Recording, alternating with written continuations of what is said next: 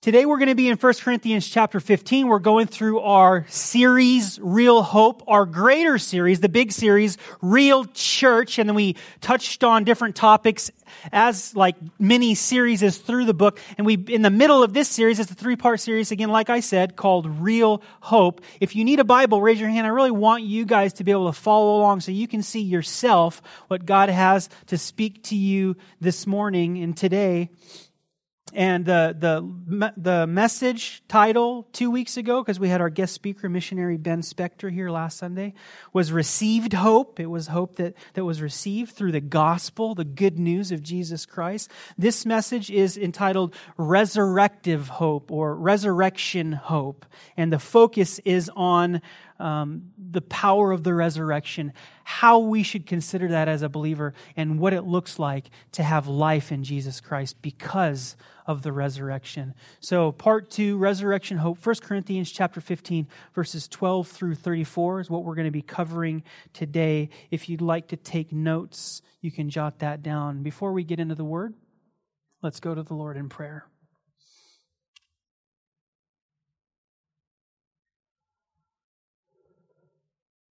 God, we are so grateful for this hope that we can have in you, hope in life, hope in tomorrow, when there's so many people who are hopeless, who are struggling through life, who are having difficulty in living. And we have this living hope inside of us that has changed our perspective on what life is supposed to be. And we've received it from you. You've given it to us. It's not natural. We didn't conjure it up in ourselves. You have placed your hope upon us. And we want to meditate on it and live in it on a daily basis. We pray, Father, that you would speak to us through your word today. We thank you for our blessed worship team, Lord, that lead us to your throne, and we can offer the sacrifice of our lips to you, to praise you, to worship you. We thank you, God, for this time in the study of your word. And we want it to be, we offer it to you also as a form of worship, Lord. We love you. And then for us to be able to give back to you, Lord, you've given us life, you've given us income, Lord. You take care of us in that way. And we pray that you would bless the tithes and offerings, and that when we do give to you, Lord, it would be as in a heart of worship and in nothing else. So we thank you, God. We pray that you anoint and bless your word in our hearts today. In Jesus' name, amen. 1 Corinthians chapter 15. I had two titles for this message. I went back and forth, and I don't usually do this, but what I've done this morning for us is I have a subtitle. So I have a title, which is Resurrection Hope, but then I have a subtitle, which it has to go with it, right? And the subtitle is Public Enemy Number 1. You guys ever heard that before? Who or what is public enemy number 1? It's this guy, it's that guy, it's those people, whatever. This is the concern of the public, and that is our enemy. And we're going to unite against it. But there's one thing that's greater than any public enemy that could be number 1. There's one thing that's far high above all of the others that exalt itself. What is that? And how does it affect us on a daily basis? What would you guys say it is? I would tell you that it's death. Death is public enemy number 1. Nobody wants to die. Nobody wants to really, truly experience what death is like, because it's mysterious. We don't understand exactly what's going to happen afterward. The Bible gives us instruction, and we can have hope as Christians as to know, but death brings finality. It's nasty. And even the people who want to try to embrace death, who act like death is cool, even they don't really want to experience it, because death is not life. Death is the opposite of life. We were driving back from Utah a couple days ago, and on the highway, I saw this van, and it had something written in big letters, and I couldn't quite see it at first. And then as we got closer, I saw it, and I got my phone out quick enough to take a picture of it. I took a picture just for you guys. This is the van. Dead for life.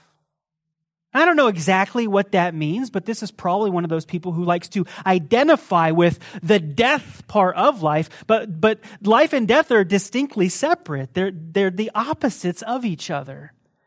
And I looked it up. There's some kind of rapper in the late 90s whose name was Death for Life, or his album was called Death for Life or whatever. I didn't listen to it or whatever. But there's another thing, I think more common more recently, where this whole Walking Dead thing, people are really embracing it. They like zombies. And I think that that's maybe more about what, this guy's all about.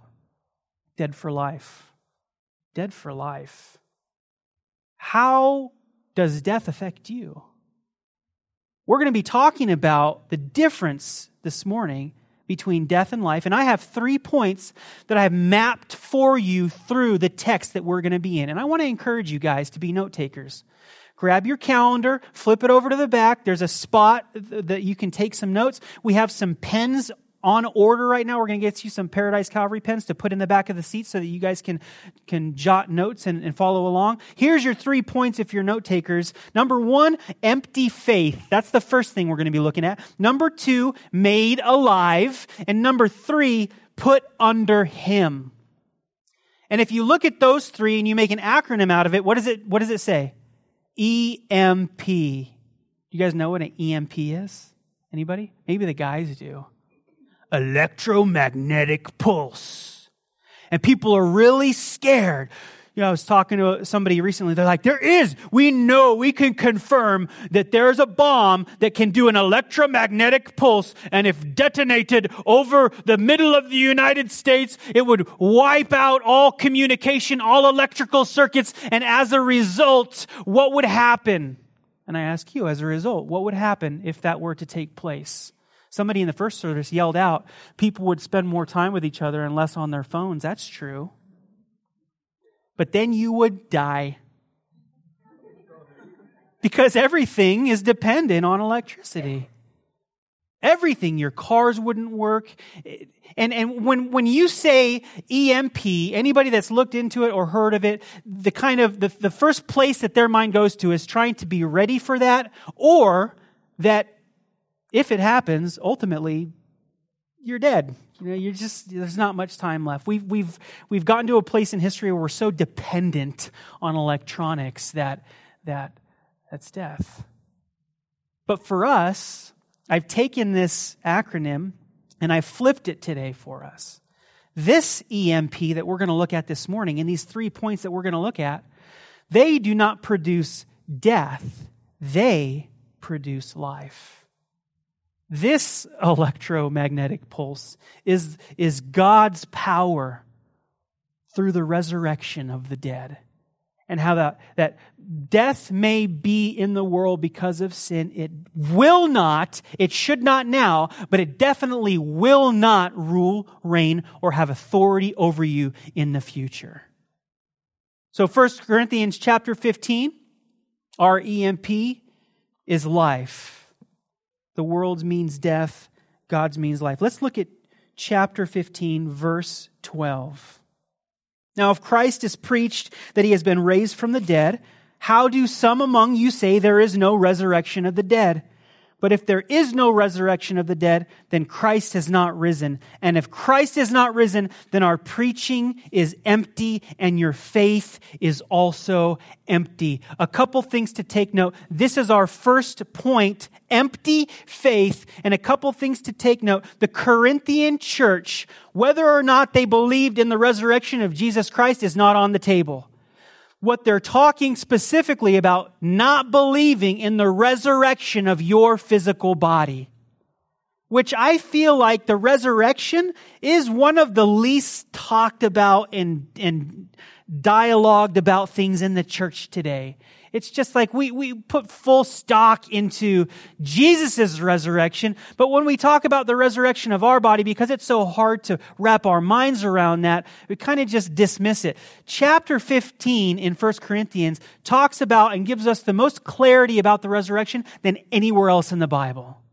So this is going to give us a real clear picture of what it's going to be like to be resurrected from our physical body. The next study, the last in our series, is restoration hope, and it deals specifically with your body and what that's going to look like at the resurrection. We don't know exactly, but we have an idea, and that's important to consider. So Paul's rebuking them. He's saying, listen, there is a resurrection, but there's also, if there's not a resurrection, then Christ wasn't risen. And if He wasn't risen, then you're in a very unfortunate, terrible place. And your faith is empty. What's the other thing? Well, when we're talking about the resurrection, and we consider the resurrection of the dead, and if Christ is not risen, then our preaching is empty, and your faith is also empty. We consider, when we die, many people, they don't think about how there's going to be a transition in the text between dying and going to sleep. We don't think about how we're going to go to heaven and we're going to have the same bodies, but they're going to be glorified bodies. We're going to talk about it next week more. But most people think, you go to heaven and you're going to be a fat little cherub on a cloud and you're going to be playing your harpsichord or your harp or whatever, and that's what heaven's going to be like. But that's not what heaven's going to be like. You're going to have your body.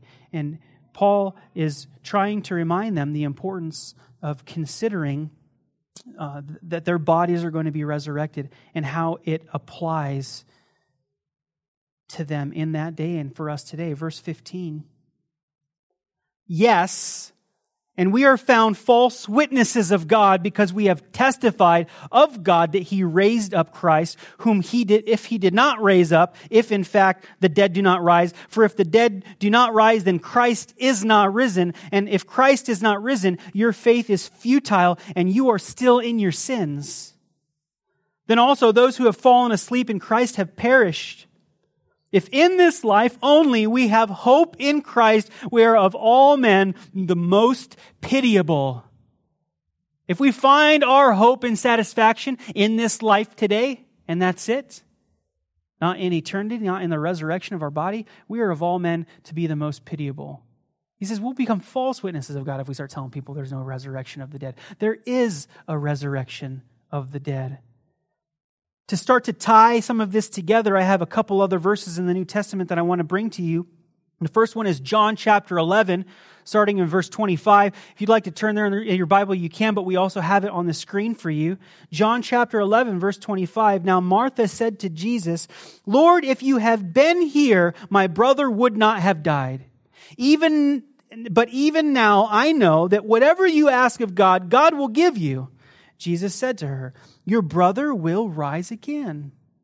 Martha said to him, I know that he will rise again in the resurrection on the last day. Jesus said to her, I am the resurrection and the life. One of the I am statements, the first time that God gave His name to people was when He told Moses to tell Pharaoh, when He said, who should I say, who sent me? Tell him, I am sent you.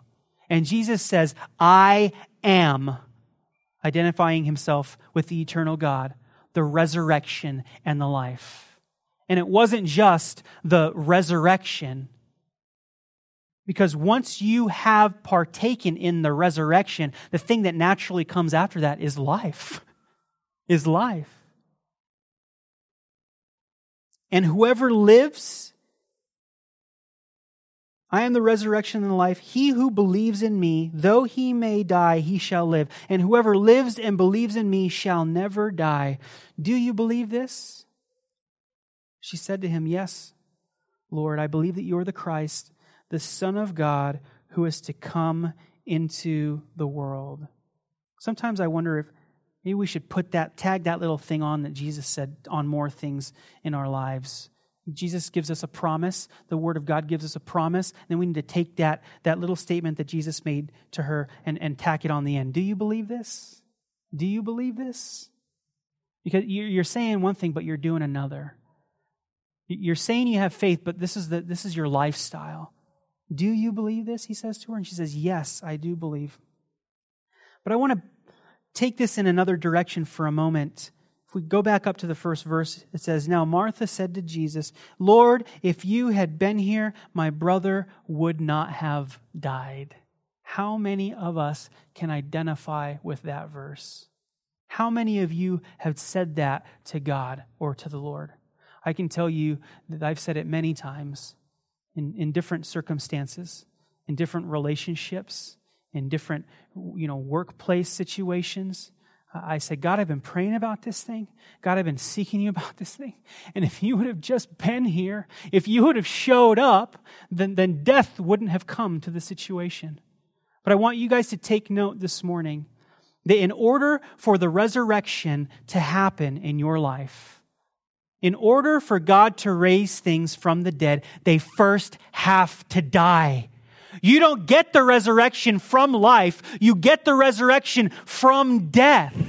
And when we have that perspective, we say, "God, this thing in my life that I care about so greatly, God, this thing that's worth has so much value in my life." When it dies, then God is able to come in and He's able to raise it to life. We're able to offer it to Him. If her brother hadn't have died, he wouldn't have got to experience the resurrection. And I want to encourage you that if you're going through something right now in life, or whatever kind of season you're in, you go through seasons of plenty, seasons of life, seasons of good, and you go through seasons of death. And if you don't, then praise God. But I do. I know it's true. I go through seasons where everything's death. And God, why is this happening? And I hate it. And God says, "Tim, unless a seed falls into the ground and dies, it does not produce any fruit." You know what that means? It means unless something dies and is buried, it can't sprout and come back to life. What are you holding on to that you think is more valuable than being able to let it go and allowing it to die so that God can raise something better from it?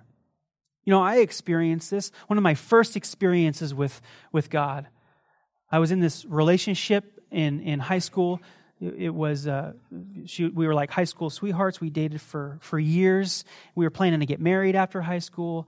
We totally thought we were completely in love with each other. Through a series of events at the end of our relationship, I was graduating high school. She was right after me. The relationship stopped, and it was not going anywhere from there. It was dead. It was dead. And it wrecked me. It wrecked me because I really put a lot of stock into this person and that relationship. And I really loved her, And when that happened, it sent me kind of into a little bit of a tailspin. And it was really the very thing that drove me to the throne of God. What is your purpose in my life? I thought that I had things planned out. I thought that I knew what I was doing. And it was through the death of that relationship that God brought beauty from ashes. And with all due respect, I couldn't imagine myself being married to that person today. It wouldn't be a good relationship. It wasn't back in high school, it still wouldn't be now. And what God gave to me through the death experience of that relationship was a woman that I wouldn't want to spend a day with anybody else in my entire life.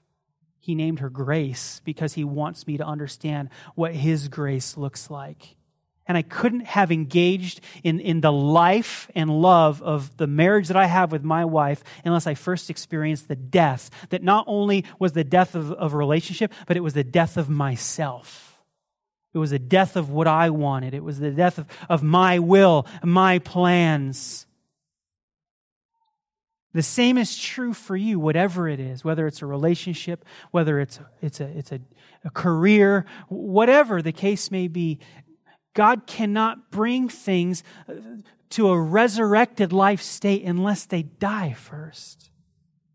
You can't get hung up on the death part because God, our God, is the God of the resurrection. He is the God of the resurrection that brings dead things back to life. Point number 1, don't have empty faith. Don't have empty faith. And if in this life only we have hope in Christ, we are of all men the most pitiable. Verse 20, but now Christ is risen from the dead and has become the first fruits of those who have fallen asleep. For since by man came death, by man also came the resurrection of the dead. For as in Adam all die, even so in Christ all shall be made alive. This is our second point if you're taking notes or following along, and it is made alive. You see in that last part, for as in Adam all die, even so in Christ all shall be made alive. And we can't skip the first part. He says in verse 21, for since by man came death, look at that word man in your Bible. What is it? Lowercase m. By man, by Adam, by the flesh of this world came death. And then he says, for since by man came death, by man. What's the difference between the first man and that man? It's a capital M. You know what the difference between a lowercase m and a capital M is? The capital M is speaking of God. Is speaking of Jesus Christ. By man, Adam, came death, but by man, the Son, Jesus Christ, also came the resurrection of the dead. For as in Adam all die, even so in Christ all shall be, circle it, underline it, note it in your Bible, made alive. Do you want to know what God's will is for your life? Do you want to know what God's purpose is for your life? Do you know what His desire is for your life? It's to live. It's to have life. It's life abundantly. He has made you alive. And it's too true that many times in the church and outside the church, our focus is more on the authority that death has over us than the life that we've been given and that we've been made alive through Jesus' resurrection and sacrifice. Our next verse is in 1 Peter chapter 1, verses 3 through 5. Grant's going to put it up for us again as well.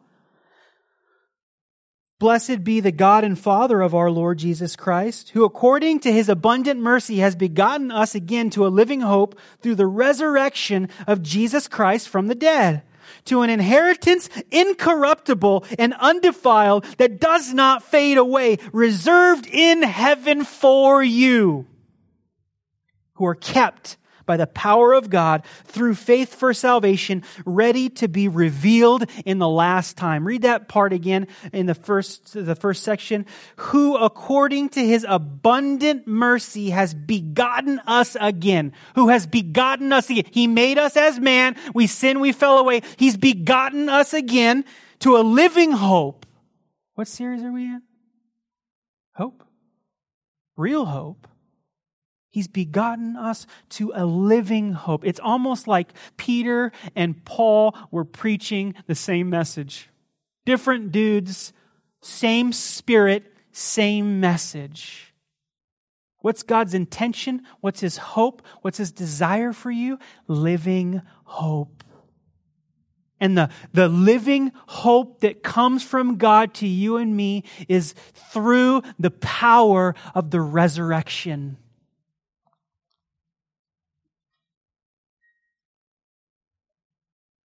Verse 23. But each one in his own order, Christ the firstfruits, afterward those who are Christ at His coming. Then comes the end, when He delivers the kingdom of God to the Father, when He puts an end to all rule and all authority and all power. Here's our first put. Our third point is put under Him, but this is our first put. If you're taking notes, we have 1, 2, 3, 4, 5, 6 puts right here that we're going to look at, which is our third point. Number 1 says that He puts an end to all rule and all authority and all power. Public enemy number 1. What has the greatest level of authority, of power, of rule over you? What is it? Is it your boss? No. Is it your job? Is it school? Is it your parents? Is it your wife? Don't say amen, brother. Don't say it. You're going to pay later. What's the greatest level of authority over you, power, rule over you? What you base your decisions on?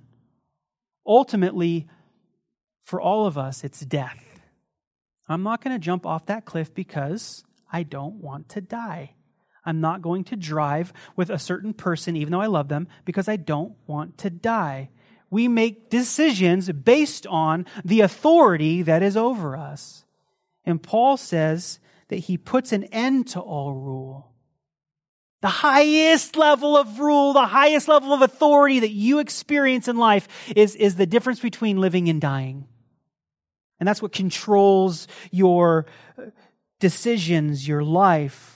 And he lists these three. He says, the rule, all authority, and all power. For he must reign till he has put all enemies under his feet. Death reigns now, but Jesus defeated death and will reign forever. So what's the greatest? What's the highest? It's death. We all agree. Death stinks. It's terrible. We don't want to experience it. And there's going to come a time, it has come, and we're going to see it literally fulfilled, where death is placed under Jesus' feet. And it's because of the power of the resurrection. The resurrection is the crescendo. It's the pinnacle. It's the peak. It's the best part of the gospel of Jesus Christ. Why? Because it puts that one ultimate authority that has been over us since sin entered the world, it puts it underneath his feet, which then puts it underneath us. And the only authority that we have above us, we'll see in a second. For he must reign till he has put all enemies under his feet. The last enemy that will be destroyed is death. For he has put all things under his feet. But when he says all things are put under him, it is evident that he who put all things under him is accepted. Now when all things are made subject to him, then the Son himself will also be subject to him who put all things under him, that God may be all in all. Do you know, we, even as Christians, we can lose sight of the fact that death no longer has authority over us. We can lose sight. We can start to get frustrated and upset. Death has no authority over you anymore.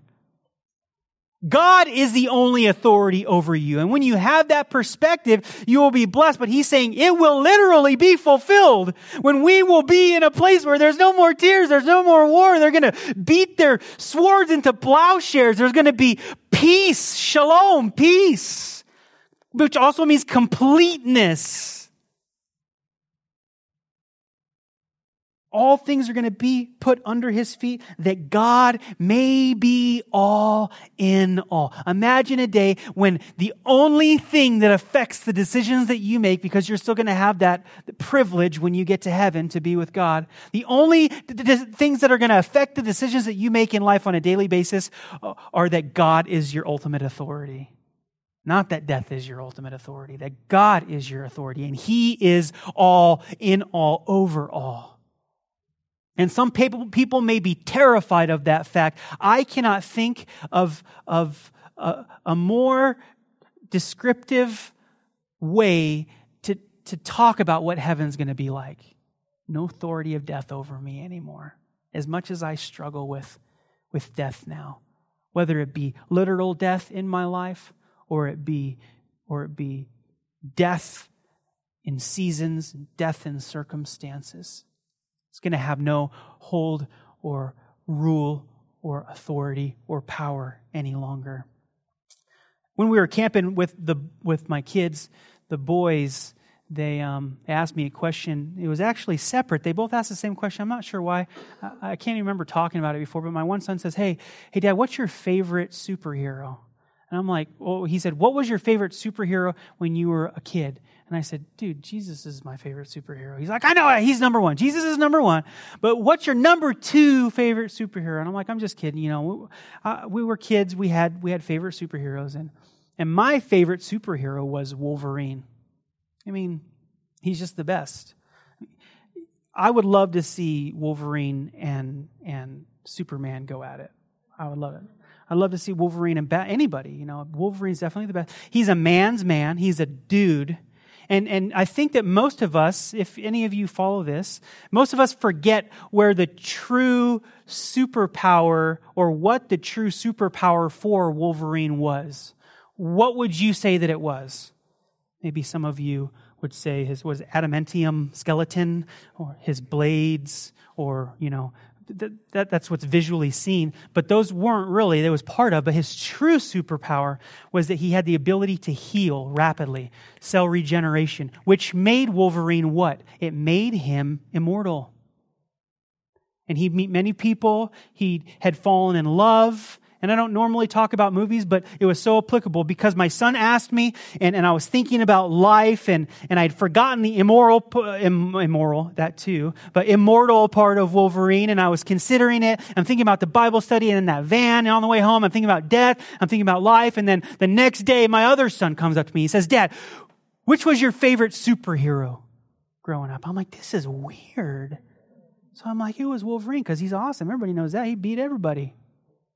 He's like, "Yeah, cool. Me too. Wolverine's my favorite too." And I'm like, right on, boy. Toyotas and Wolverine. We're going to get her done. And then we came back. And the Lord always uses these kind of things to kind of, it's always, isn't it funny how it has to do with what we're studying in the Bible, and it kind of helps sink things in a little bit deeper. And I go to the gym tomorrow because I've been out of the gym for a week, and I'm like, I got to get back into the gym. So I'm like, babe, I'm going to the gym. So I'm going to the gym, and I walk into the gym, and what movie's playing? There's a movie playing in the gym. The new Wolverine. And I'm like, this is crazy. And it wasn't until that point that I'm on the elliptical, sweating my keister off, that I realize as I'm watching the movie, because it's all clean, it's in the gym, that the main power that he had was immortality. And in that story, if you've seen that movie, the arch-villain is trying to rob that ability from him so that he can take it on himself so that he could be immortal, but Wolverine would die. And if you know any of the history about Wolverine, he hates the fact that he's immortal because he has so many experiences that life becomes miserable for him. So the guy's like, "I'm doing you a favor. You give me your ability, and then I'll live forever, and then you can have your wish and you can die." And I think it's interesting, maybe ironic, think about this with me, that the heroes of man, the heroes of mankind are people that have powers that they would be able to live forever. Especially somebody like him. And this is the identical power that we have through our relationship with God in the resurrection. He is a God of the resurrection. There's a transition there that we didn't kind of settle on, which I had in the first service, but I kind of passed over it. There's a transition where there was no longer a speaking of people were dying or death. It was that they were sleeping. And that we would go to sleep because in Jesus, the resurrection happens now. It's going to happen in your life. It can be happening in your life. God wants that life, the resurrection and that life, to be present in your life today. And there's going to be a literal resurrection of your body in the future, which is what we're going to talk about next week. But the resurrection of God that He wants you to experience is for right now. And you guys know what you're struggling with.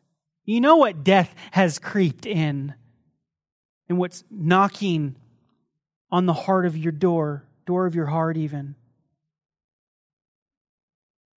Verse 29, "Otherwise, what will they do who are baptized for the dead, and if the dead do not rise at all?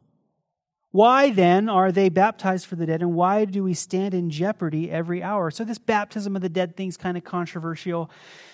There's a couple different views out there. So one view is, hey,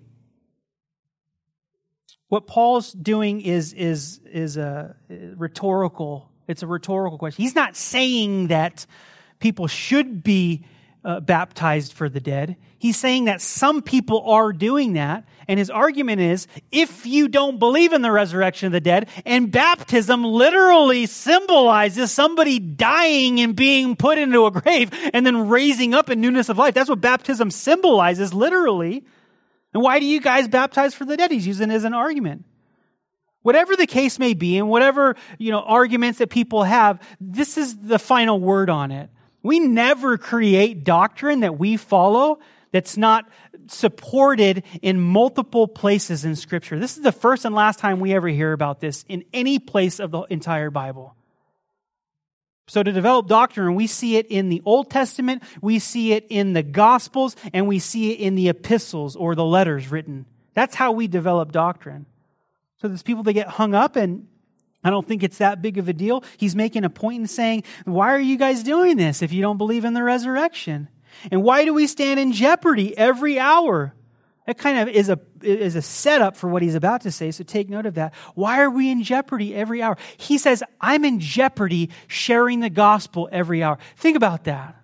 Think about God's perspective, or Paul's perspective of God, that he was willing every hour to share the gospel with somebody that could potentially even risk his life. That's crazy. It's not made to be a guilt trip or anything like that. It was just his lifestyle. Why would I put myself in jeopardy every hour? I affirm by the boasting in you, which I have in Christ Jesus our Lord, I die daily.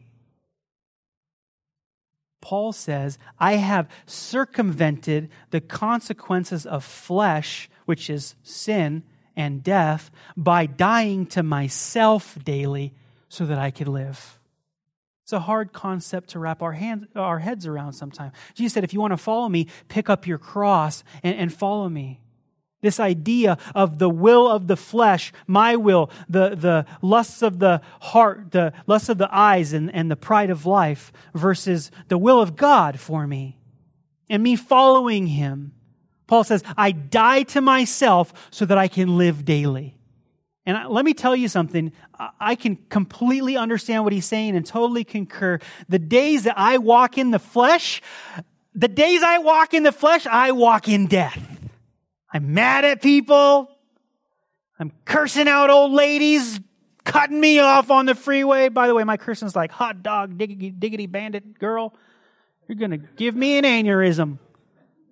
All right, you can take that, how you would, but I get death from it because I'm in the flesh. But when I crucify the flesh, when I put aside the flesh, the will of the flesh, and I walk in the Spirit of God, then I experience life. I experience the presence of God.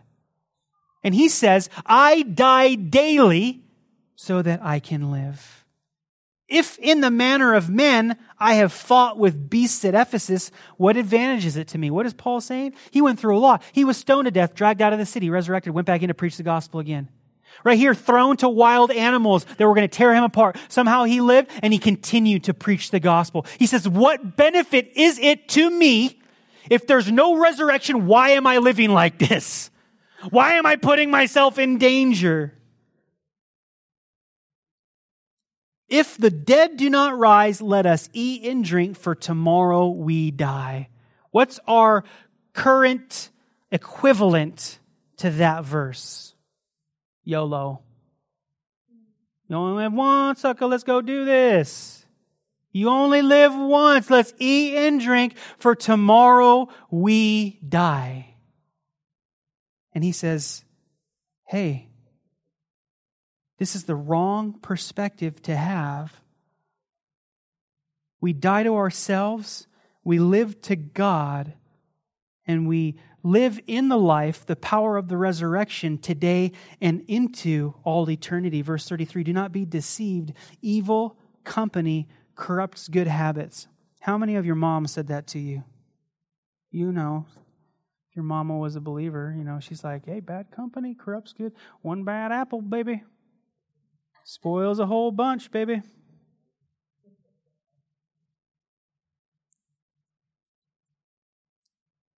If you have that kind of resurrection life mentality and you start to hang out with people who have a death for life mentality, then that's the kind of process of thinking that you're going to start to go over to. Bad company corrupts good habits or corrupts good characters. Don't hang out with people who are more connected to, more able to identify with death than life. Awake to righteousness and do not sin, for some do not have the knowledge of God. I speak this to your shame. This is really what the one of the greatest blessings of of receiving salvation and reconciliated relationship to the Father. This is one of the greatest blessings right there. He says, let's read it again. For some do not have the knowledge of God. He's given us the knowledge of himself as a believer. He said, for those people who are not living in life, for life, their focus is death. That's the wrong way. We have the knowledge of God. He says, I speak this to your shame. Wrapping up, I want to go through our 3 points again. EMP.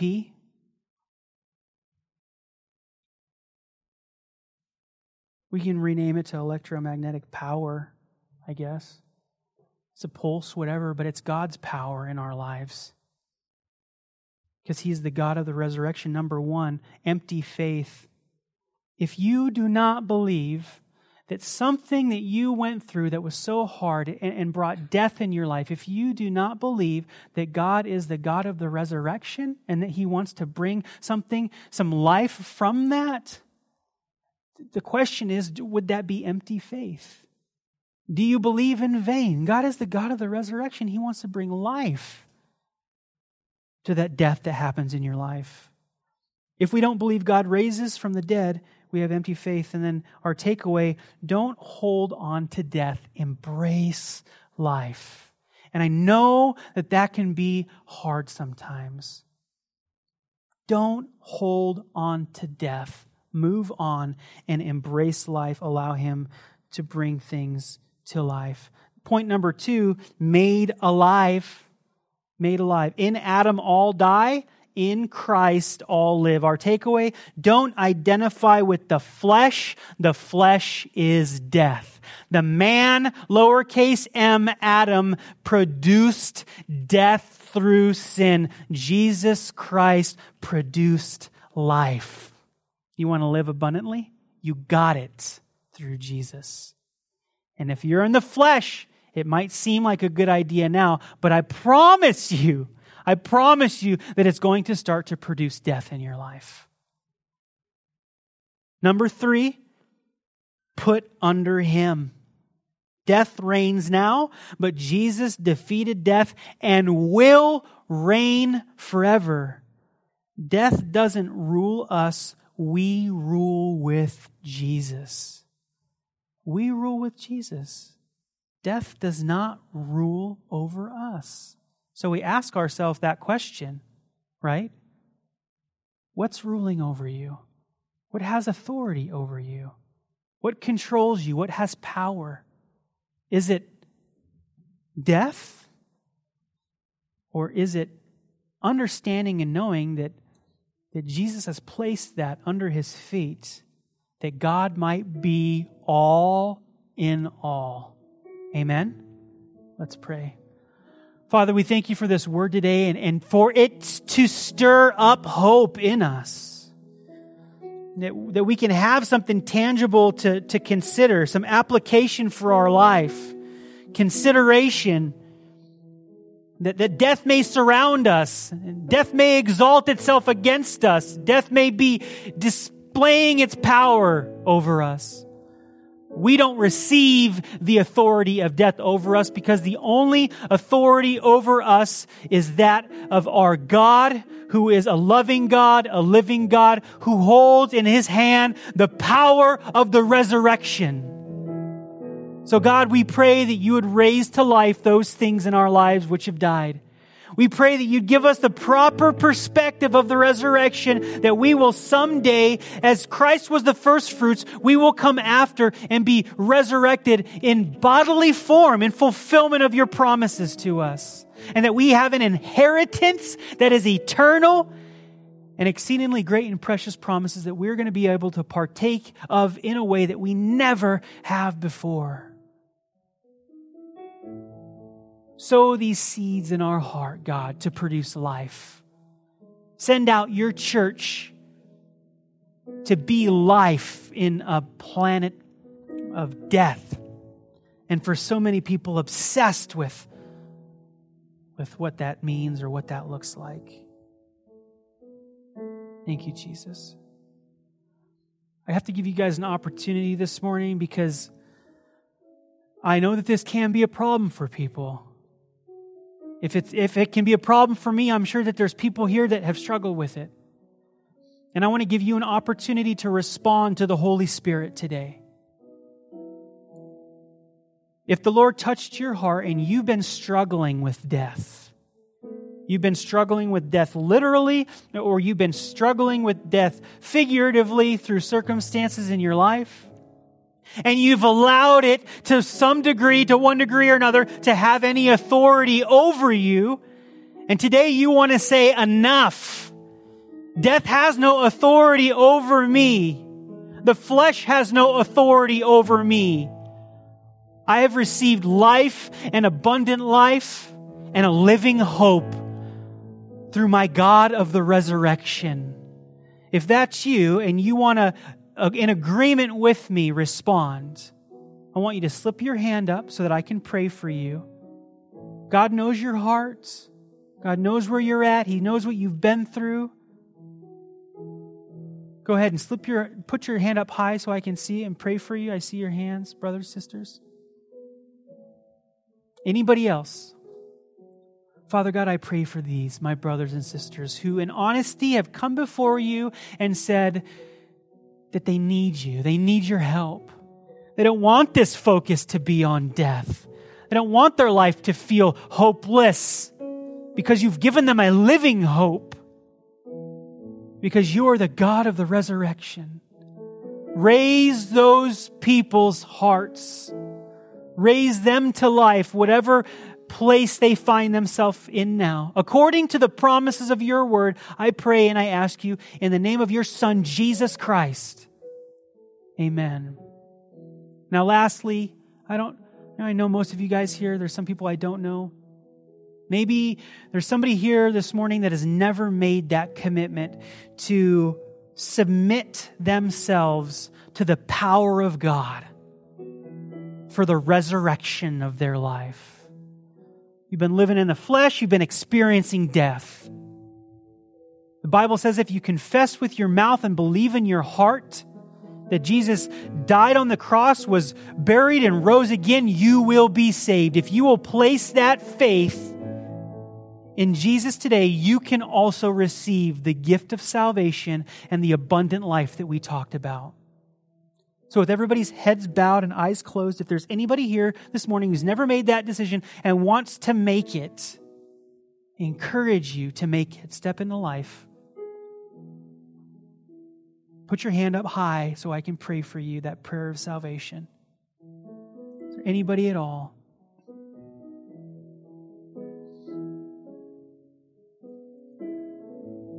Father, thank you for my brothers and sisters again.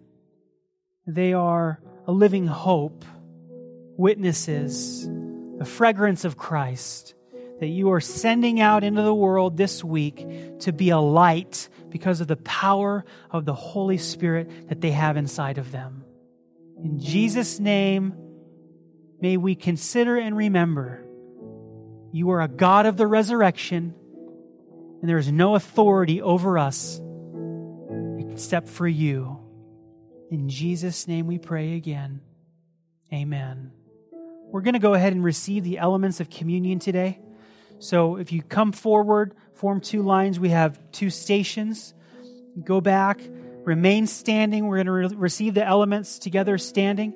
I want to say this to you. Listen, if you're not comfortable with taking the body and blood of Jesus Christ, which symbolizes the new covenant that we have with Him, if you're not comfortable with it, please don't. I'm not telling you not to, but unless you are in a proper place, in a good place in your relationship with God, it's not healthy for you to do. So put yourself in the proper place in your heart. Take a moment to meditate and realign where you're heading and what God's heart is for you today. And then take the elements, return to your seats, and then we'll receive them together standing.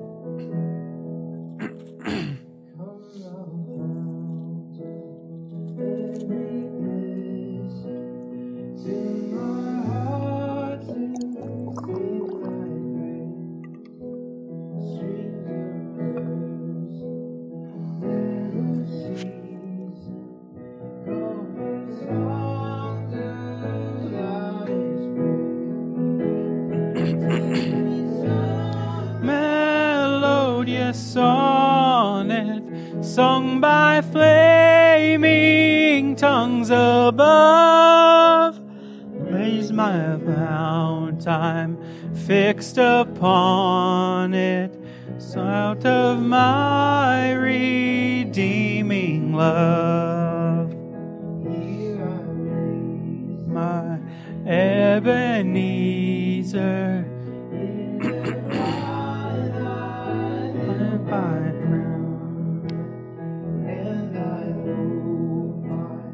thy good pleasure.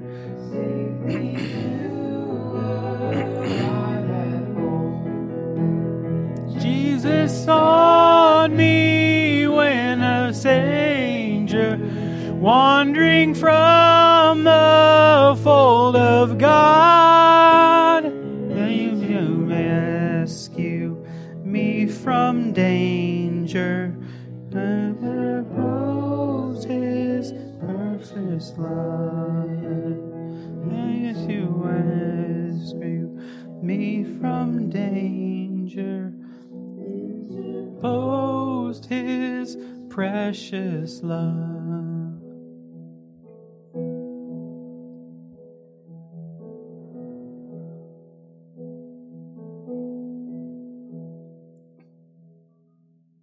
Let's all stand together, please.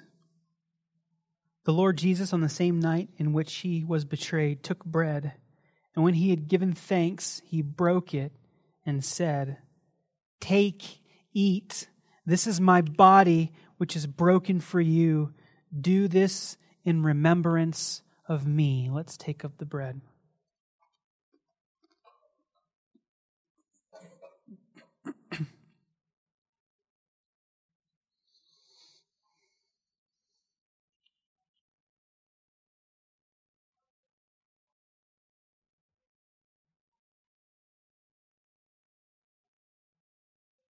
In the same manner, He also took the cup after supper, saying, "This cup is the new covenant in my blood. This do as often as you drink it in remembrance of me." Let's take of the cup.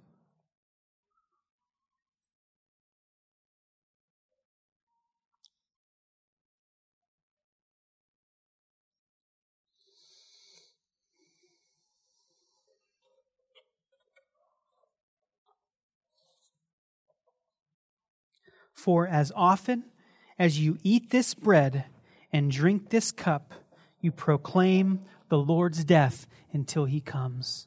Father God, once again, we've said it many times, but once again, one last time, thank you that you are the God of the resurrection and that you have placed your authority higher than that of death, and that Satan no longer has any rule, control, or any ability through sin to cause us to die. We can die ourselves.